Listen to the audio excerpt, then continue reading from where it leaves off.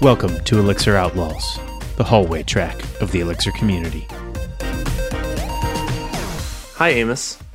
Hi. How are you? Oh, I'm sick. You're gonna have to drive on this one. I got to drive on this one. My whole family was sick, and I was like, my immune system can take it. What I will be remade stronger. Watch me lick the inside of this trash can, And then I'll be fine. Then I got sick. I'm sorry. So are you currently sick? Yeah. Yes. Yes, I'm currently that's terrible. sick. I'm fighting allergies, but not sick. So my voice that's is okay. a little bit not all there. So you're gonna have to do the talky parts of this podcast. Okay. I know you're not used to this. I know that we've done nothing to prepare you for this. I know. I'm totally lost. So I'll just tell you what I'm doing tonight, because I think that you might find it interesting given your background. I'm going to a talk. When you come up to visit family, I need to take you to this place. Talks. It's called Linda Hall Library, and it's a science research library, but they have talks all the time. And I'm taking my kids to one tonight with I think Levy is the guy's last name. I can't remember his first name, but he's discovered like 23 comets, and it's an astronomy talk. But I'm pretty excited. That's awesome. With your like space loving background. Yeah. Actually, you have a rocket loving background, don't you? Well, both. Fascinated by all aspects of it. My youngest daughter is really fascinated by space, and we joined the Astronomy Society. And I asked her the other day because they're talking about sending people to the moon again in like 2024. Like they're planning on having people stay on the moon for long lengths of time. Mm-hmm. And I asked her, I said, "So when you get older, are you going to go to the moon?" And she goes, "No. I mean, maybe to get some fast food on my way to Mars." Yeah, dream bigger, Dad. I was like, "You're awesome." Yeah, dream bigger. And she's into programming, so that excites me. That's awesome. I actually got structure interpretation of computer programs, and then I bought the teacher's guide to it also. Mm-hmm. And I think I'm going to try to work through that with her. That book is amazing. Yeah, it is, and I think it's approachable. And I also just finished rereading The Little Schemer to try to decide whether I thought that would work for her. Mm-hmm. And I think that's a pretty good intro too. I like the way that's written. I've read. Well, I read through it. I will say that The Little Schemer and those books of that ilk, like books like that follow that sort of like Socratic question answer style. The little X, like the little whatever. Mm-hmm. I've read a bunch of those. Those don't hit me very well. Like those those aren't super appealing to me. Like I get why certain people like those, but I don't dig them. I've only read that one. And I don't know. I just like that it's different. Mm-hmm. It's definitely different. It's definitely weird. It's like a novelty. The first time I read it, it was really hard for me to follow because of the way that they were doing it. Mm-hmm. It killed my brain. And the second time it was a lot better. Yeah. Maybe because you're kind of expecting it at that point. I guess so. I've actually been recently going back through Sick P, through certain chapters of Sick P. And it's always astounding to me that book accomplishes what it accomplishes in the amount of code and the amount of like text. Like that's not a huge book, all things considered, right? But it's just jam packed with like these really important, hard to grasp concepts that they just sort of like, they just do it. Like as an undergrad, you could do all this stuff. Like that's amazing to me. I don't know. That's what it is for me too. Because I have a degree in computer science, right? And that's what I went to college for. And when I read that book, I feel like, crap, I took the wrong computer science degree. Mm-hmm. Mm-hmm. Because that they like, and it even says you can, like the book talks about, you can go through it in one semester. I believe it. It's like, that's awesome. We might have to pause for a little bit. I got the sprinkler people here to blow out my sprinklers since we freeze here. Oh, right. Yeah. You got to winterize. We got to winterize. I forgot that was going to happen right in the middle of this. Oh, well. But yeah, I'm endeavoring to build a, I thought it would be fun. I was inspired after Dave's Gig City talk. And he talked a lot about Prolog, and he talked about Datalog and these kinds of things. And I was inspired to sort of revisit a lot of that stuff. Mm-hmm. And so I ended up, one of the sections in SICP, as you may or may not know, is you build a Prolog interpreter. Mm-hmm. And he talks a lot about like how they do unification and how they manage looking stuff up in the database and all this kind of stuff. And I've been working through that and building and re-implementing that in Elixir just for fun. Because I feel like I want to make it approachable to people and people to see like the power of it without having to like do Prolog, like learn Prolog. Are you going to send me a link to this repo when it's done? When it's done, I want to watch the sausage being made. No, you really don't. I do. And then I want to read the chapter about that along with watching the sausage being made. It's very different. I mean, part of it's like it's way less terse. Like it's so much easier. It's so much more accessible in SICP just because of the nature of Lisp and the nature of Scheme. Yeah. So it's a lot easier to sort of like just do stuff. It's like semantically it makes more sense in Scheme, the way they've structured it. So there's a lot more syntax nonsense that has to go into doing it in Elixir, but it's okay. Yeah. So the one thing that kills me in looking through like the little schemer and that book is even and when I've programmed in Lisp is like just the number of braces. Like you cannot program in that language without rainbow braces on. Or I can't. It's rough on me. Yeah. Just trying to parse all that. It's really hard in those books when they're black and white and I'm trying to parse it. Mm-hmm. So a lot of times I just type it out so that I can actually look at it because my mind, I guess I'm spoiled by editors that have color. Sure. Yeah. Because my mind just can't see that on the paper very well when they start getting into really deep stuff. Like in the little schemer when they implement Y Combinator, I tried to look at it over and over and over, and finally I just went and typed into my editor. And now that I'm thinking about it, I should just read the book with colored pencils there, and then I can color my own. Color in the parens. Yeah. Yeah. But I do find myself counting. I'm like 1, 2, 3, 4, 3, 4, 3, 2. Well, that's how I count parents. Like up and down until I get back to 0. I mean, there is stuff out there like par edit and those sorts of things. Yeah. Those exist. Well, I use them. See, but it doesn't help me when I'm edit. staring at the book. It doesn't help me when I'm staring at a book. Yeah, I mean, I understand that for sure. I just use a lot of the Emacs plugins for it, and it's good enough for me. The nice thing about Emacs is Emacs is a journey, but the really good part is that there's journeys within journeys. It's journeys the whole way down.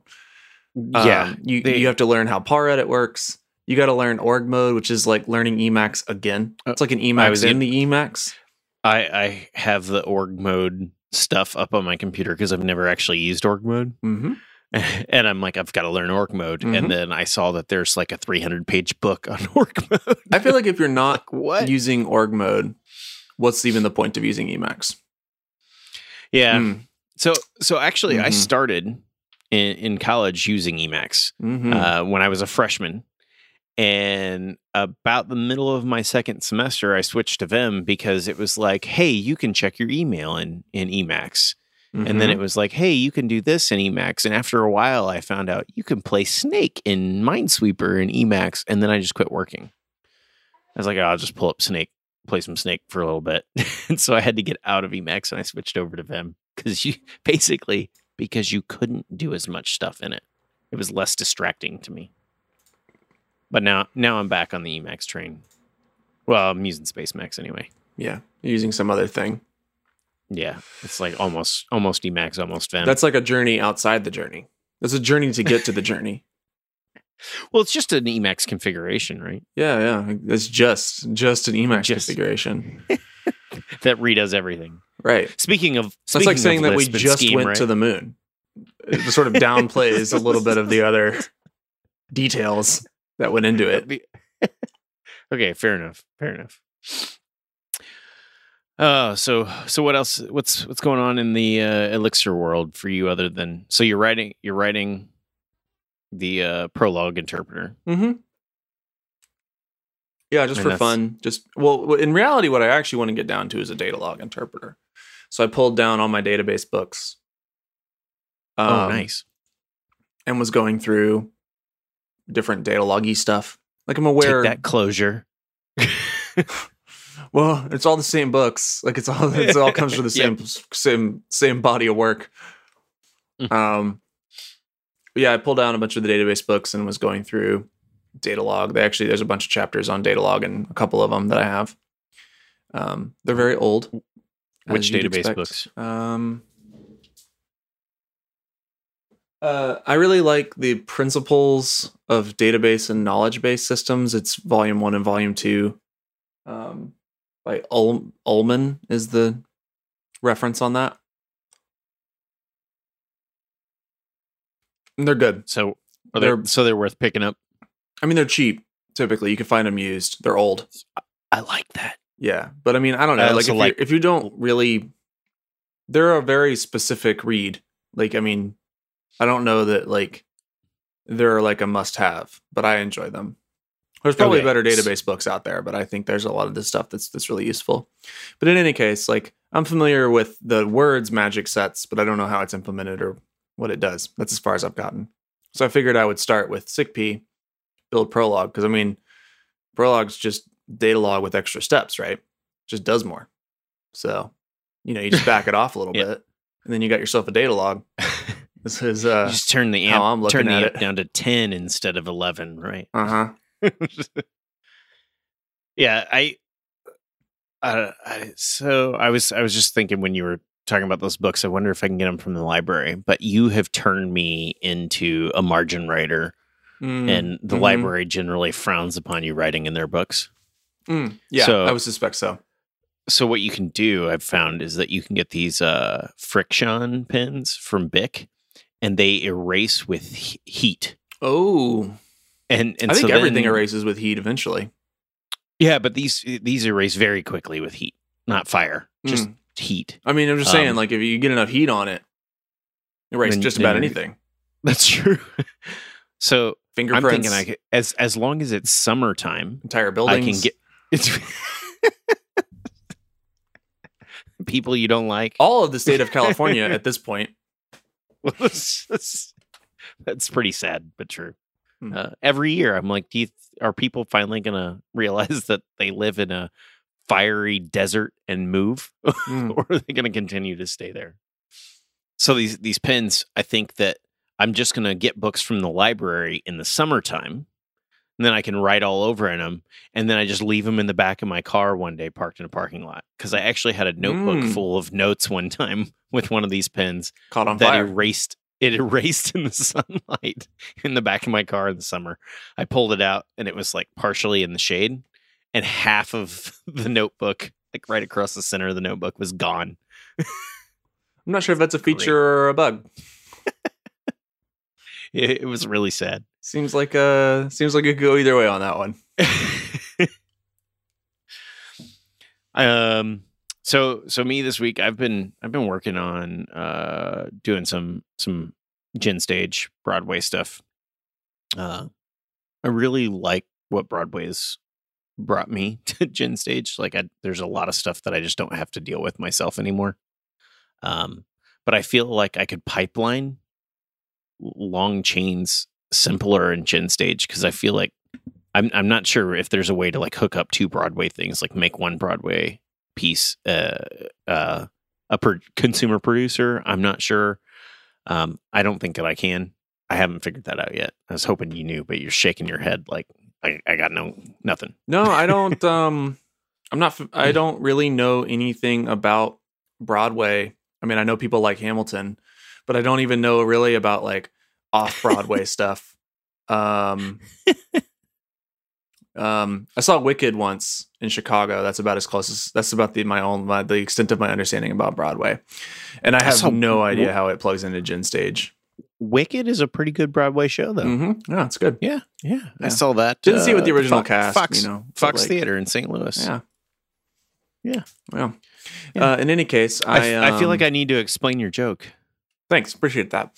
So in any case, I don't know. I find that like, I was talking to Connor about this too. Like I keep searching for the Gin Stage shaped problem.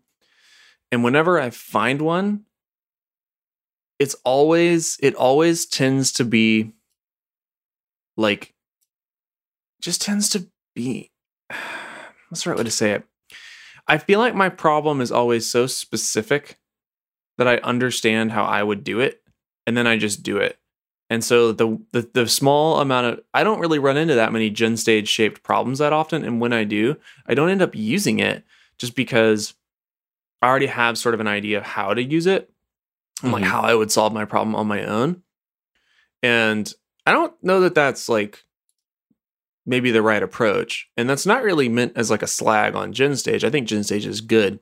But I do have this perennial problem where it's like I cannot find, I feel like I stumble upon so many problems where I'm like, I could probably use Gin Stage for this. And then I just don't. And I don't really I don't really have any use case for Broadway because I don't, like, we don't use Rabbit. Like, and like that's like kind of, or SQS. Like, I mean, I think probably SQS is used somewhere in our organization, but like we interact with Kafka all the time. And it seems like Broadway's semantics don't play with Kafka right now, and that might be changing. I'm not sure, but when I've looked at it, there's no like mainline support for Kafka in Broadway. There's an off-Broadway library, I think, for Kafka from what I remember. Yeah, it's the same people it's the same group who worked on like Elsa and these other Kafka adapters and stuff like that. Like, they're doing good work, but like I think when I talked to them, they were still kind of discussing it with the Broadway team. Like, here's the things we would have to support to really do this, and with Kafka. So I'm using mine not with any of those. I have cameras, a bunch of them, like security cameras, and I'm getting streams of images from those securities. MJPEGs is what I'm getting, and I have all of them coming in, and I need to batch them up in certain ways, which is where Broadway made things easy. And then I also, the resources that I'm using to process those images are on a GPU, so I can really only do one thing at a time. So then I made just a Gen server for that, called it GPU, and let it call out to the GPU since it'll only do one job at a time. Gotcha. And then I have like some web services that I have to send all this stuff off to. So it's like a lot of back and forth. I'm really doing a chain of things, and at different levels, I have different amounts of batching going on. Like some of them I need 6 images, some I need 2, some I need 12. So I have to do it in a certain way and track it all the way through. And so I felt like that was a good Gin Stage problem. I could be wrong, but I'm trying. No, I mean, I think that's right. I mean, like, that seems right. And it gives you the ability to do load shedding and all this kind of stuff too. Like, I mean, it seems like it does all the things that you want. Right. And that's what I'm looking at. Like, everybody I talk to, like you're saying, you know, we're not using S3 or these different messaging queues. And so everybody I talk to is like, oh, I haven't looked into it because I'm not using messaging queues. And I'm like, well, I'm not really either. I'm using a camera stream and doing the same thing. So, but I felt like that's doing what I need it to, because if I get behind on processing these images from the cameras, I do need to load shed. I do need to throw stuff away, but I also need the GPU asking for its work. Like, I need it to only get hit. I don't want things to pile up on top of that GPU, because then I can't load shed those. Yeah, that makes sense to me. I mean, I think that's the right use case for it. And part of it's that I've never taken the time to really dig into it. And I feel like the docs, I feel like whenever I look at the docs for GenStage, I have more questions than answers. I feel that way too. And I don't know. As I've been going, I'm sick. That's coming. This is a. This is the most salty I've been in a while. I don't really mean to be, but I definitely come away with like where I'm like, how in the hell does this work? Like what? Like how do I plug all this crap together?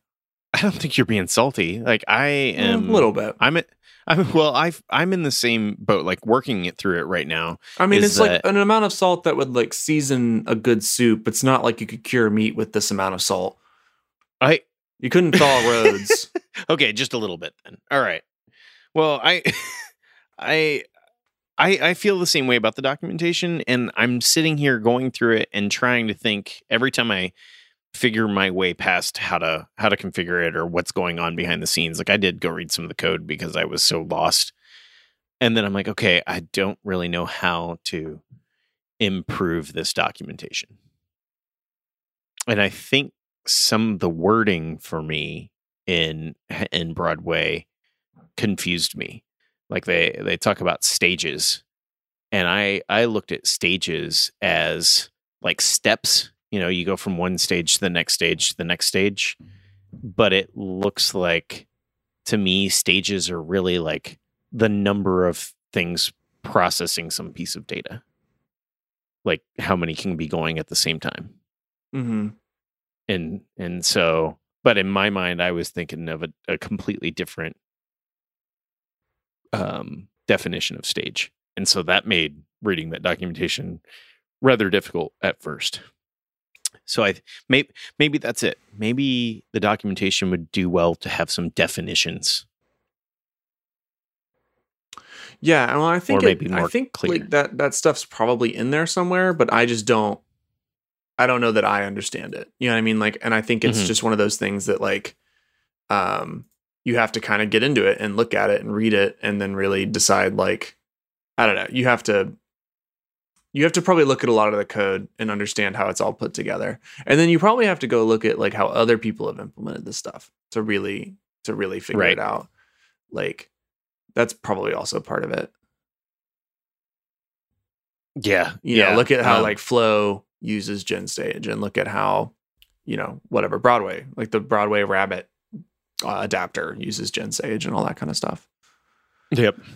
Yeah. I think that's a good place to start. Also, blogs. One of the really good one, Samuel Mullen, friend of the show, wrote a blog post on Broadway that is really good. His blog posts are always really they're long, so be prepared.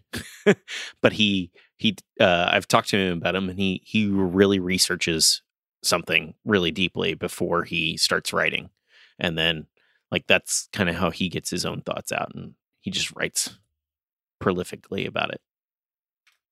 So it was a good post that helped me a lot. Yeah, I need to go back and reread a lot of that kind of stuff. There's definitely a lot of information out there. There's been a bunch of talks on it and those sorts of things. I just I've never really internalized it to the degree that I should in order to utilize it in order to utilize that tool correctly. Well, you got to find the right problem to try it on. Mm-hmm. That is interesting enough to you to keep you going, I think. And that's why the camera thing, whenever I started working on it, that popped into my head was maybe this is it. So I thought I'd jump in and try it. Mm-hmm. It's nice to spread my OTP wings a little more too. Yeah. Well, what do you mean? Spread your OTP wings. What does that even mean? I don't understand that metaphor. I mean, there's a lot of development that ends up happening in Elixir that you're not really ever directly dealing. You're not dealing with processes talking to each other and things like that directly. Especially if you're doing like web development with Phoenix, you could do a whole lot and never touch OTP. So a lot of that you notice, right? And so a lot of the work that I do where you're not dealing with multiple processes at all. Right. Someone else is managing it for you. Right. And so it's nice to get back in there and do that. That's why I really liked a lot of Nerves development, is because I was doing a lot of OTP stuff. Because nobody's doing that for you on an embedded system. There's not a lot of libraries out there handling things like Phoenix does. So you actually have to get in there and do all that. And so it's nice to do that somewhere again, because my last few have not needed so much of the OTP. Right. You're really just using, you're using the stuff that uses that stuff. Mm-hmm. Mm-hmm. Which is fine. Like, I mean, that's, if, that stuff is good stuff, you should use it. But it also feels good to go back and use the stuff yourself. Right. Yeah. Well, and I feel like, I don't know. I feel like I'm solving bigger problems whenever I'm doing that, or more exciting problems to me. Well, I feel like we've talked about this before, I think, but like I have this pet theory that's why people end up, I would say like almost misusing OTP in certain places. That they use process for everything. Well, it's because you learn. Want to. Well, because you learn about all this stuff. And it's like, This is cool. This is this mind-bending new way to think about code. Or not even mind-bending, but just like, this is how I always wanted to write OO. And this is OO and, the correct version of OO or whatever. And so then but like all the problems kind of have been solved for you. Like, these other libraries that you're probably using are all using processes and all using these different things and are doing a good job. And so you don't really have to go solve that. And then what's left for you to solve? Well, it's your business, problems. It's all your business entities. And that's what leads people to this place where they're like, well, I want to use processes somewhere. These are cool. Why else am I doing Elixir if not for these cool process things? So I create a user gen server that exactly acts as an object. Yeah. I think that's where a lot of that comes from. That's my like, I don't know, like pet theory about where that comes from. I mean, I don't think it's terrible to play around, and do that stuff a little bit, because I think in playing is where you learn the good and bad places to use it. Mm-hmm. And hopefully you're not doing that on a big production system, but sometimes that happens too. Yeah, I mean, we're all learning every day on our job, so. I mean, finding the right times to do that, to like play around with stuff or try things out is hard. Like finding the right places to do it and knowing when to like throw away bad ideas and that kind of stuff. That can be tricky. Yeah. Yeah, and I find that there are a lot of good ideas that partway through implementing, I start to feel like they're not that great. I think that's probably fairly a little bit universal. Usually when I'm frustrated. Like this camera thing, I started to implement it with GenStage, and then GenStage and Broadway, and then I ripped all of that out and did it again with just some gen servers and supervisors, and I was doing just some really basic.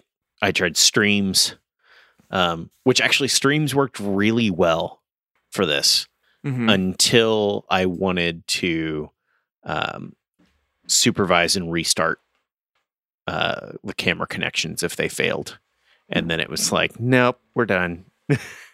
And I needed them all to stream together. Like I need you need to zip all the streams together. Yeah, like if I had 6 cameras, I needed an image from each camera was my first batch. And so then I zipped all the streams together. Well, then when one of the cameras failed, the whole thing stopped. And then I had to manage that failure because it didn't actually close sockets. It just like hit it in the background. And so it got to a point where it was like, okay, streams aren't right. And then I went back to Broadway and was like, and Gen stage, and I was like, well, yeah, I think this actually is the right approach, but it just felt wrong at the beginning, and I think it was my own lack of knowledge.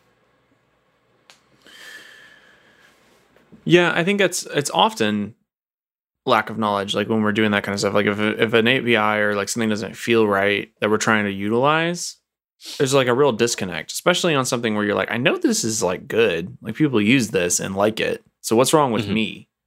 Like what? And I think that's like, that adds a lot to that feeling of like, you must be the one doing it wrong. And that ends up like kind of like polluting my thinking a lot of times, where I'm like, I know that this like I know I should be able to do this. And I'm confused as to why I cannot. And then that leads to frustration because you're like, this doesn't make any sense. Like it should work. I know that it has to be able to do this, but what do I need to do to make it do it? And that often leads to like frustration. And how do you work through that? I don't know. I just get over it. Or I rage quit and I just build it myself. That happens a lot. Just being honest. It's a regular thing for you. Yeah. I walk away for a long period of time. I walk away too. Yeah. Unless the long period of time might be years. It might be infinity. It's actually easier for me to do this stuff on like a full-time work thing. If it's at work, then I work through it a whole lot better than if it's like the side project. Mm-hmm. Because the side project becomes I just like there's not as much motivation, I feel like, to get it done. And on the side projects, I'm like, I really want this to be perfect and right because nobody else is working on this but me. And so I don't have anybody else to lean on their ideas or anything like that on a lot of that stuff. Yeah, I think that's really tricky, especially if you don't have a clear vision of like what it is you're creating. You kind of need that other person to help push you in the right direction. You see, like right now I have a starting point and I have an ending point. And my vision of everything that gets me from the starting point to the ending point is the part that's lost on me. Ooh, that looked like toast. Was that toast? Yes, I'm eating toast. I like toast. I haven't had toast in a long time. Anyway, sorry. I got sidetracked by your food. Oh, I'm sorry. I'm so tired. I'm so bored. I'm so boring. It's okay. Maybe we should cut it here. I've got Sprinkler guy here, and I kind of want to see what he's doing, so that the Sprinkler man learn how to do it. It'd be nice to be able to do this. The Sprinkler man, the worst Batman villain ever.